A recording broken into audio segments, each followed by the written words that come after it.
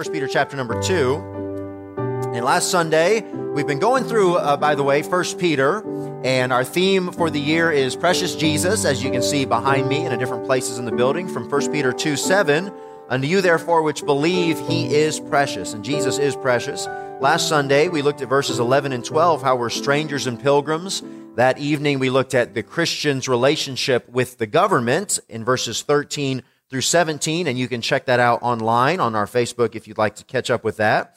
And then on Wednesday, it was a little more of a teaching sermon on what the Bible has to say about servanthood and even the cultural issue at that time of slavery, and how the Bible is against stealing of people and obviously very much against racism, and we are as Christians as well. And we just looked at what the Bible has to say about that, sort of to clear that up. But I'd like to begin again, even though we looked at it Wednesday, in a more fuller context, verses 18 through the end of the chapter, verses 25, okay? So 1 Peter 2, the Bible says, "Servants, be subject to your masters with all fear." Now Peter is, the Holy Spirit's telling him what to write. He's teaching these servants how to be Christian servants now. Even though they're free in Christ, they were still in that position as a servant in that household. There was a household servant in Rome. I don't remember how many, every fifth person or so, or even more in some places, was a servant. Well, that was their lot in life. Usually they were a conquered nation that Rome absorbed. But now this person, maybe even they grew up as a servant now. Maybe it was their parents, but whatever, they were a servant. And how do I be a good Christian? And so he was teaching. Servants, be subject or submissive to your masters with all fear, respect, not only to the good and gentle, but also to the froward, the crooked. So he's saying, and we looked on Wednesday, how the parallel there is between an employee and his employer. That's the greatest parallel that we would have in America today. Sometimes our boss doesn't treat us well or like we think we should be treated, and yet we should still have that submissive, godly attitude. We talked about that a lot last Sunday morning as well, about being strangers and pilgrims, how our lifestyle may turn people to Christ. Let's go on. Verse 19, "For this, though, is thankworthy, if a man for conscience toward God endure grief, suffering wrongfully." Now, do you see that? Now, I know I'm going to change somebody's life this morning with the message, because sometimes the Lord will allow us to go through something that we don't deserve. I'll admit it, and it's wrong that we're suffering. But Jesus says, the Lord says, the Bible says here that it's thankworthy. If a man for conscience toward God, out of a good testimony for the Lord, suffers, endures, is patient with some grief, suffering wrongfully. Verse 20, "For what glory is it if when ye be buffeted for your faults, ye shall take it patiently?" So in other words, if you do wrong and you suffer for it, there's no glory in that. I'm just suffering for Jesus. Why are you suffering? Well, I broke the law and I'm in jail now. I'm suffering. Well, no. You did wrong and you're suffering for it. There's no glory in that. That's what it's saying here. But if, the middle of verse 20, "when you do well and suffer for it, ye take it patiently, this is acceptable with God." Well, hit this again. The same theme comes up later in 1 Peter about suffering and how a Christian should suffer. Now, I'll say right now, just to get it out of the way, if there is a law being committed or broken against you, you're undergoing some abuse or something, that's not what we're talking about, okay? And so if you're in an abusive relationship, okay, that needs to be addressed in a different way. But I'm just talking about day-to-day suffering. How when somebody mistreats you, somebody says something bad about you, okay, somebody is not fair with you. I realized when I was in school, in these guys' age, and we're not doing junior church this morning, just because I love to see your faces up here, and also for the baptism and everything.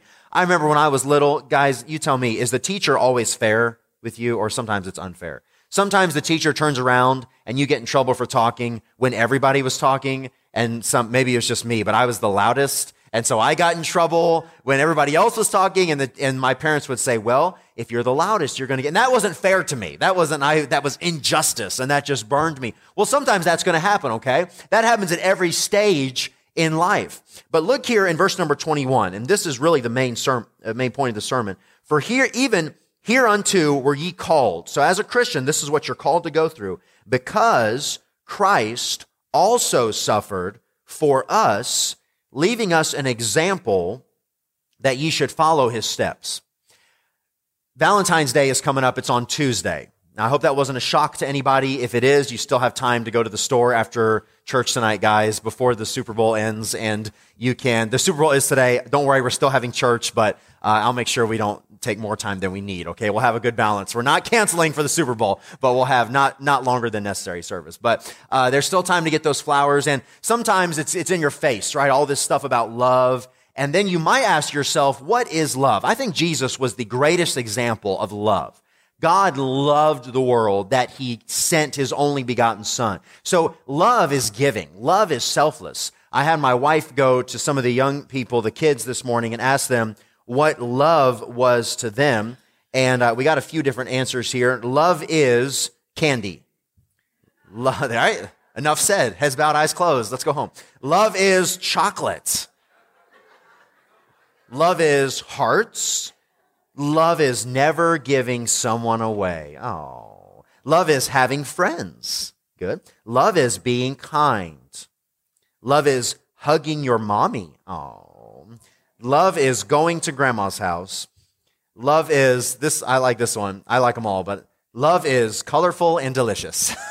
So well done. Very good, all of you. And there's a lot of definitions that you could say of love. And I think if you were to go around man on the street and just ask people, what is love? How would you define love? Like a young person, a teenager, a millennial, whatever. What is love? What does love mean to you? I think you would get a lot of answers that sound something like this. Love, I know that I love this person because of how they make me feel. I feel good when I'm around them. I feel happy. I feel warm. I feel accepted. I understand that I'm not really belittling that, but we've got to be careful here as Christians to have a biblical, remember we're Baptists, we believe the Bible, and other people believe the Bible as well, but that's a hallmark of we believe the Bible completely, and we've got to have a biblical understanding of love. Love is actually this. Love is selfless. That's really what love is. Love is a decision. Love is a choice. If I'm going to decide to love somebody, it's sustained in the power of the Holy Spirit, but I can decide to love you, and at that point, it doesn't matter what you do to me, I will still love you, right? That's what I tell my wife as she beats me every night. No, I'm just kidding. No. But when somebody gets married, and we had some good training in this, and people counseled us, when you decide to love the other person, it doesn't matter if they have a bad day and they say something about you or to you. And Kara's never sinned in her life. She's she really is the greatest Christian I know, but she's very easy to be married to. But everybody has a bad day. It doesn't matter what the other person does to you. Your responsibility is to love them. Did you know when we look at a love relationship in the Bible, and this isn't really a Valentine's Day message, but I'm just thinking about it, the responsibility of love is always on you. It's never on the other person. I would just love them if they would only, no, that's not real love. That's a selfish love, which is not love. A godly love is this. It is a serving relationship. If I love you, I will serve you. If I love you, I'm not looking to see what I can get out of you. I'm looking to see how I can be a blessing to you. I'm giving you first place. And as Christians, we are to, by love, serve one another, because that's an expression of love. Love is an outward expression of what the Lord has done in your heart. Like baptism is an outward expression of an inward decision. That love, that Christ-like love, is totally selfless. It's a serving thing.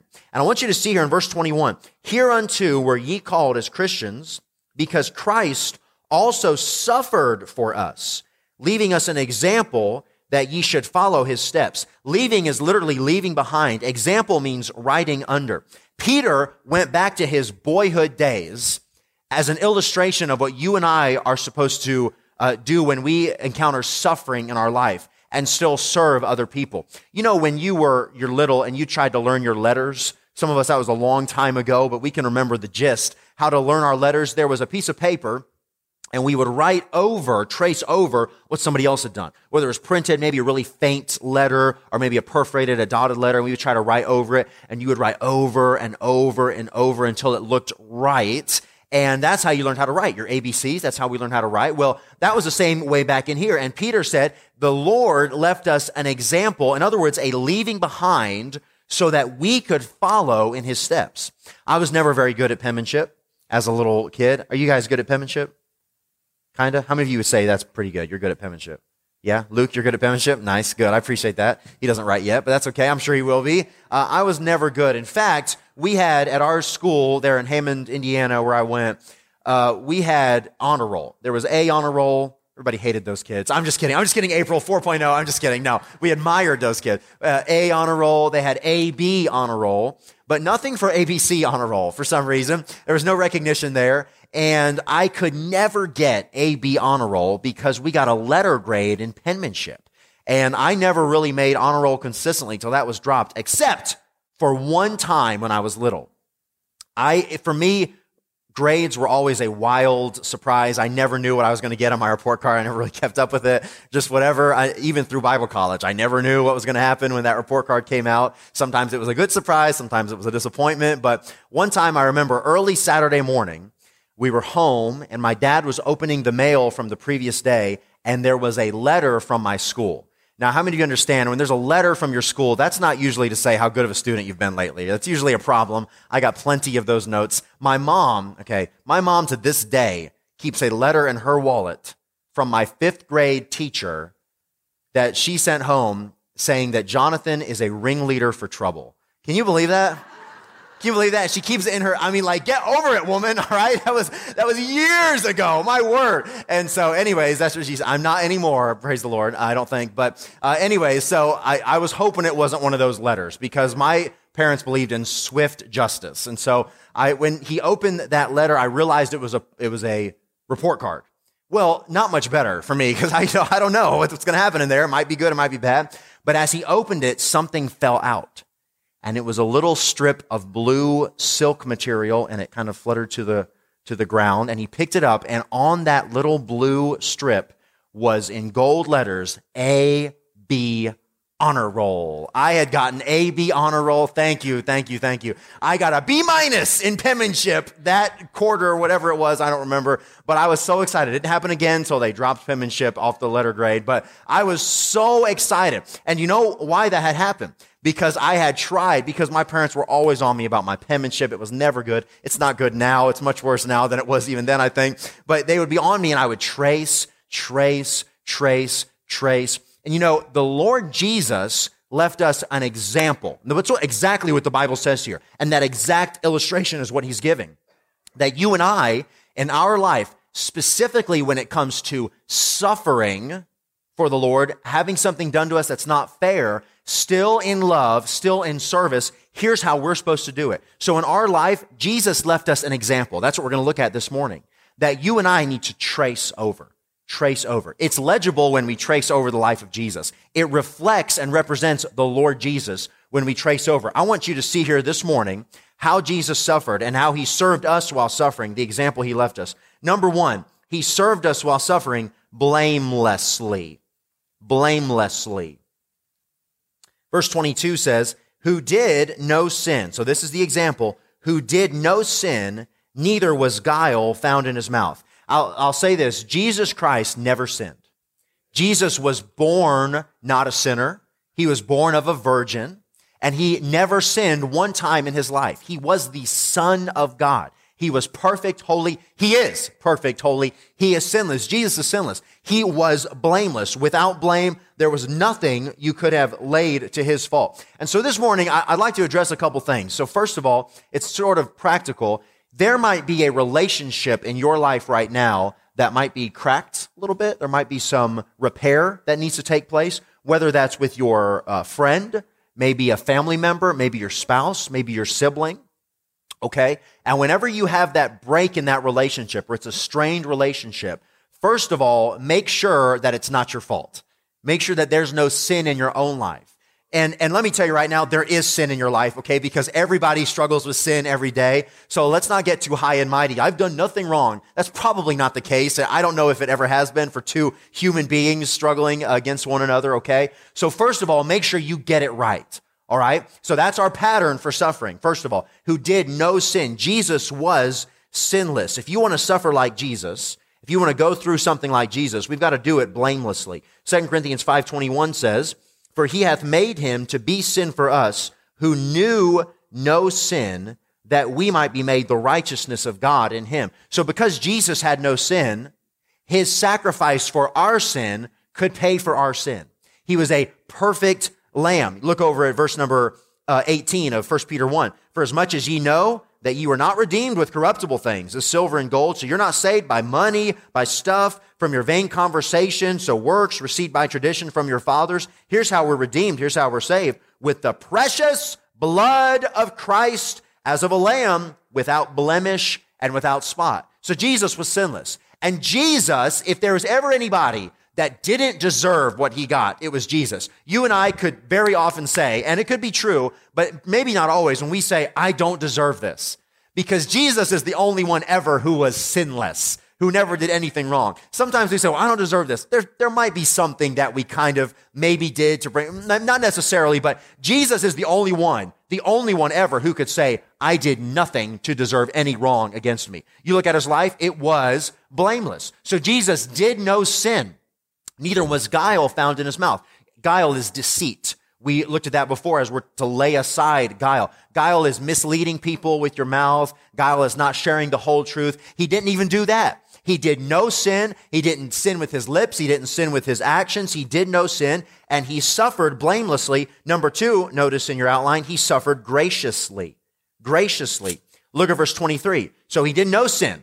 He didn't say anything wrong. He didn't do anything wrong. Verse 23. Who, when he was reviled not again. To revile means to be cursed, to be mocked, to be talked bad about, to be lied about. Now be honest, okay? It's just us here this morning. So has anybody in here ever had something not true said about them? Anybody in here, you ever had something not true said about you? Really? So all that stuff I heard about you was true. Yikes. I'm just kidding. No, I'm just kidding. People are talking. No, they're not. I'm just kidding. But yeah, so Jesus was reviled.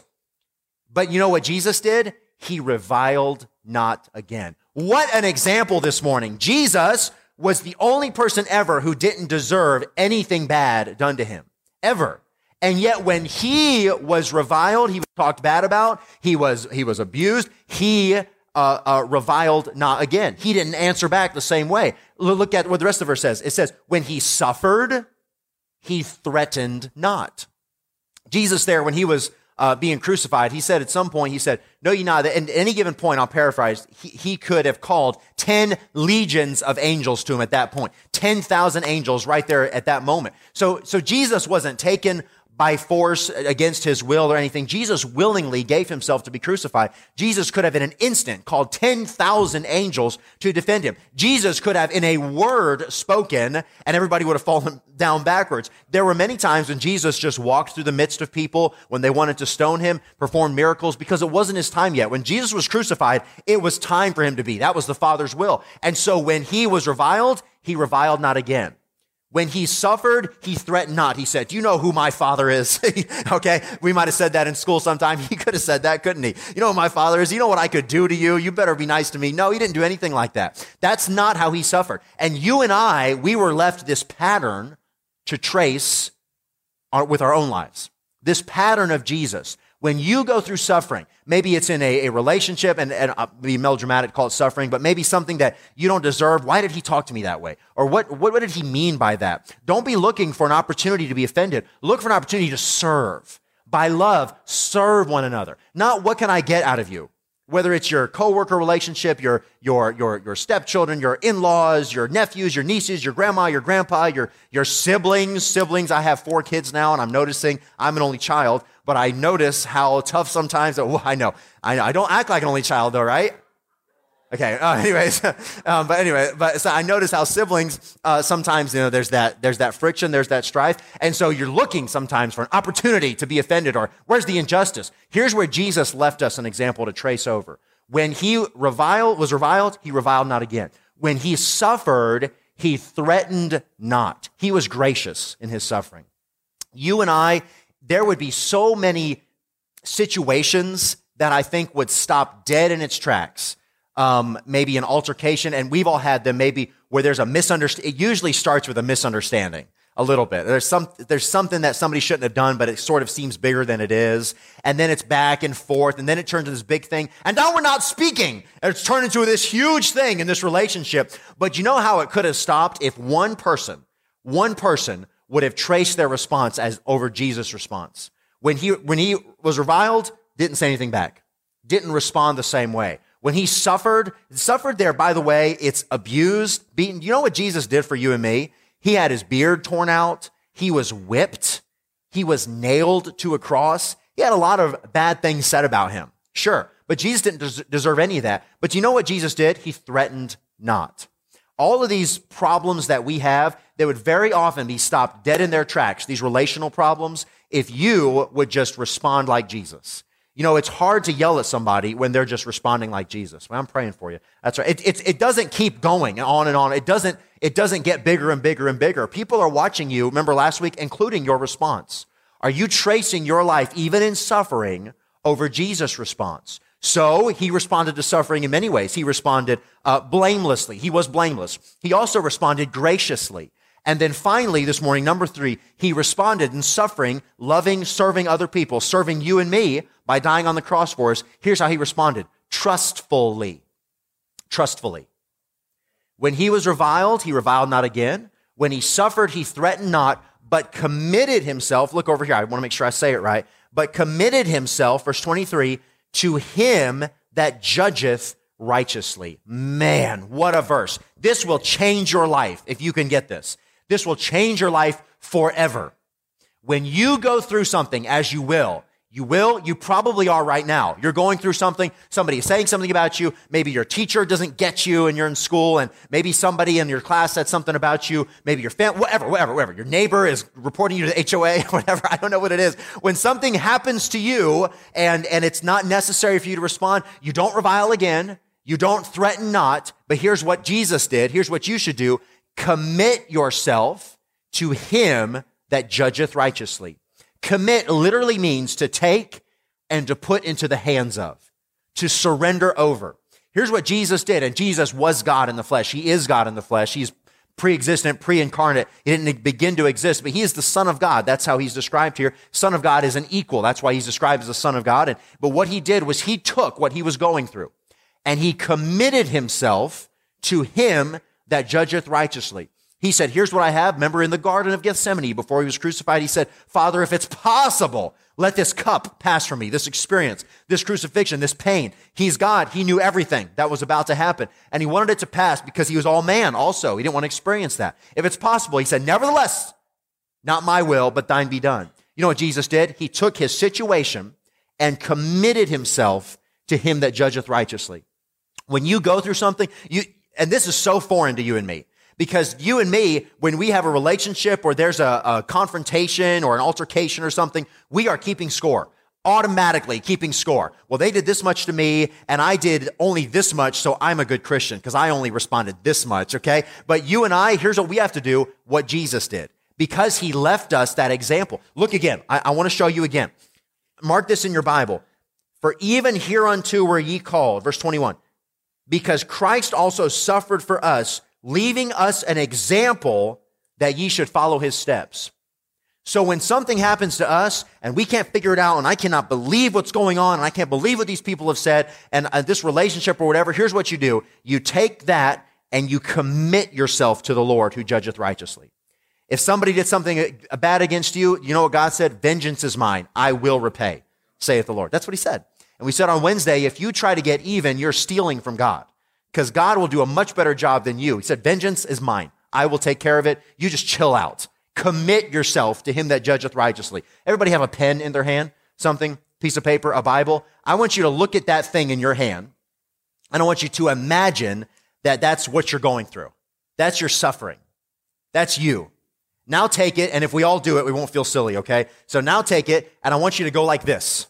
Can everybody do that? Can we do it together? All right. Commit yourself to him that judgeth righteously. I want you to imagine that situation. Thank you for indulging. I want you to imagine that situation you're going through. You need to take it and just give it to the Lord. Just give it to the Lord, because the Lord knows what he's doing. The Lord knows exactly where you are. He does. Brother Shag talked about suffering this morning in Sunday school and 2 Corinthians, I think 12, how Paul asked God to take away that thorn in the flesh 3 times. This messenger of Satan, I've got this sickness, I've got this infirmity, something is limiting me, I wish it would be taken away. I'd be a much better preacher, but God knew that without that thorn in the flesh, Paul wouldn't have been Paul. He wouldn't have been able to be selfless. He wouldn't have been able to trust in the power of the Spirit. He would have trusted in his own flesh. So just know that whatever you're going through, God knows what he's doing. There is a reason for it. Maybe people are watching you to see how you respond. Maybe he's going to use you to point other people towards Jesus because your life, you're just tracing over the life of Jesus. You're reflecting Jesus in your response. Jesus responded. He, by love, served other people. He served us. He responded blamelessly. He was blameless. He made sure it wasn't him. Of course, it can't be, understanding our relationships, to make sure that we get things right. He responded graciously. He did not respond the same way he was being treated. He didn't threaten, didn't revile. And then he responded trustfully. He responded trustfully. He knew that God knew what he was doing. And because he did that this morning, I want you to look again at 1 Peter, and I'm nearly done. 1 Peter, look right here in verse 24, 1 Peter 2:24, who his own self bare our sins in his own body on the tree. I mentioned a few minutes ago that some folks got saved in the last week or so, and this is what they did. They trusted in the sacrifice of Jesus. Jesus, there's a symbol of the cross right there. We don't worship the symbol or anything, but it just is a remembrance for us. We remember that's why we're here, because Jesus died on the cross for us.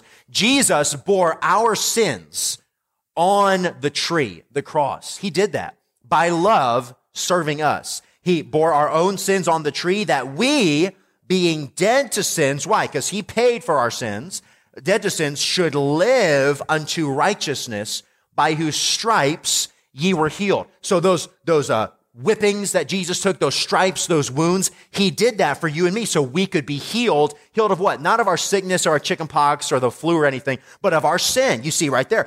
We live unto righteousness so we could be healed of our sin. We've got a problem that Tylenol can't fix, that a vaccine can't fix. It's a sin problem, and Jesus bore our sins on the cross in love. Verse 25, for ye were as sheep going astray, but are now returned unto the shepherd and bishop of your souls. Isn't that beautiful?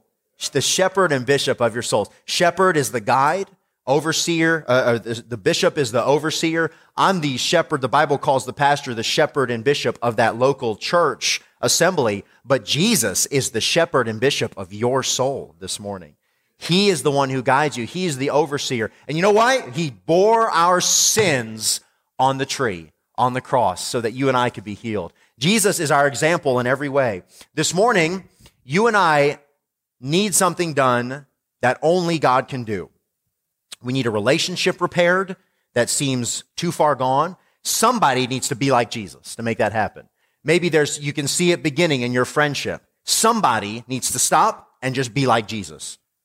Trace the letters just like Jesus. You need to be saved this morning. If you don't know for sure you die today, you'd go to heaven. You can be saved today.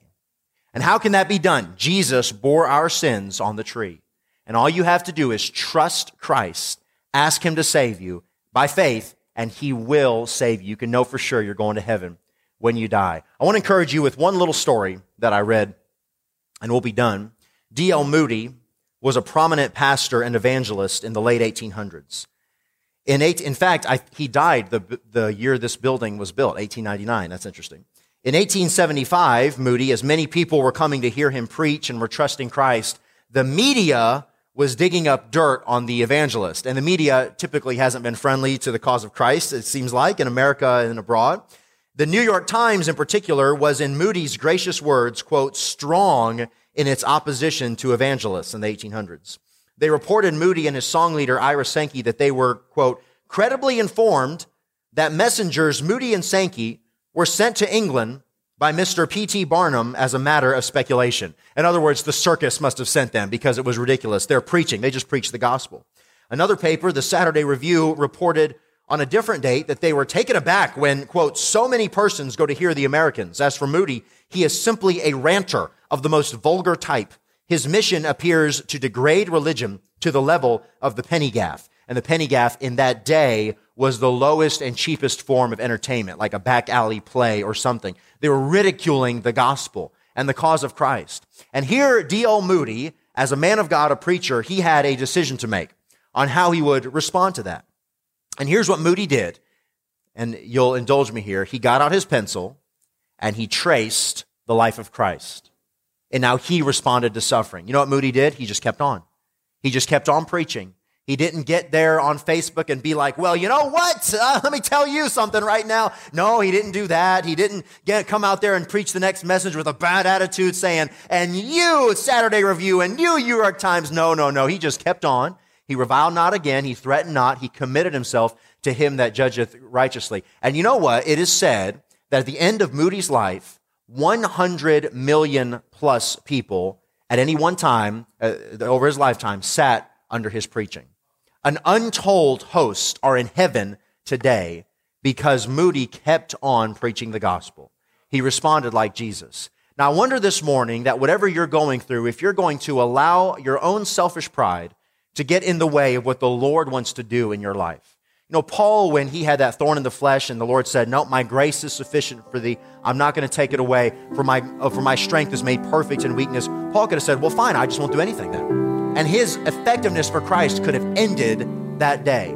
But he kept on writing scripture, Holy Spirit teaching him. He kept on winning souls to Christ, kept on responding like Jesus, tracing his life, leaving or having Jesus as an example, the example that Jesus Christ left. God can work things in your life, some things that you can't see that might be able to be done if you trace your letters like Jesus. If you'll get out of the way, God can work there. By love, serve one another.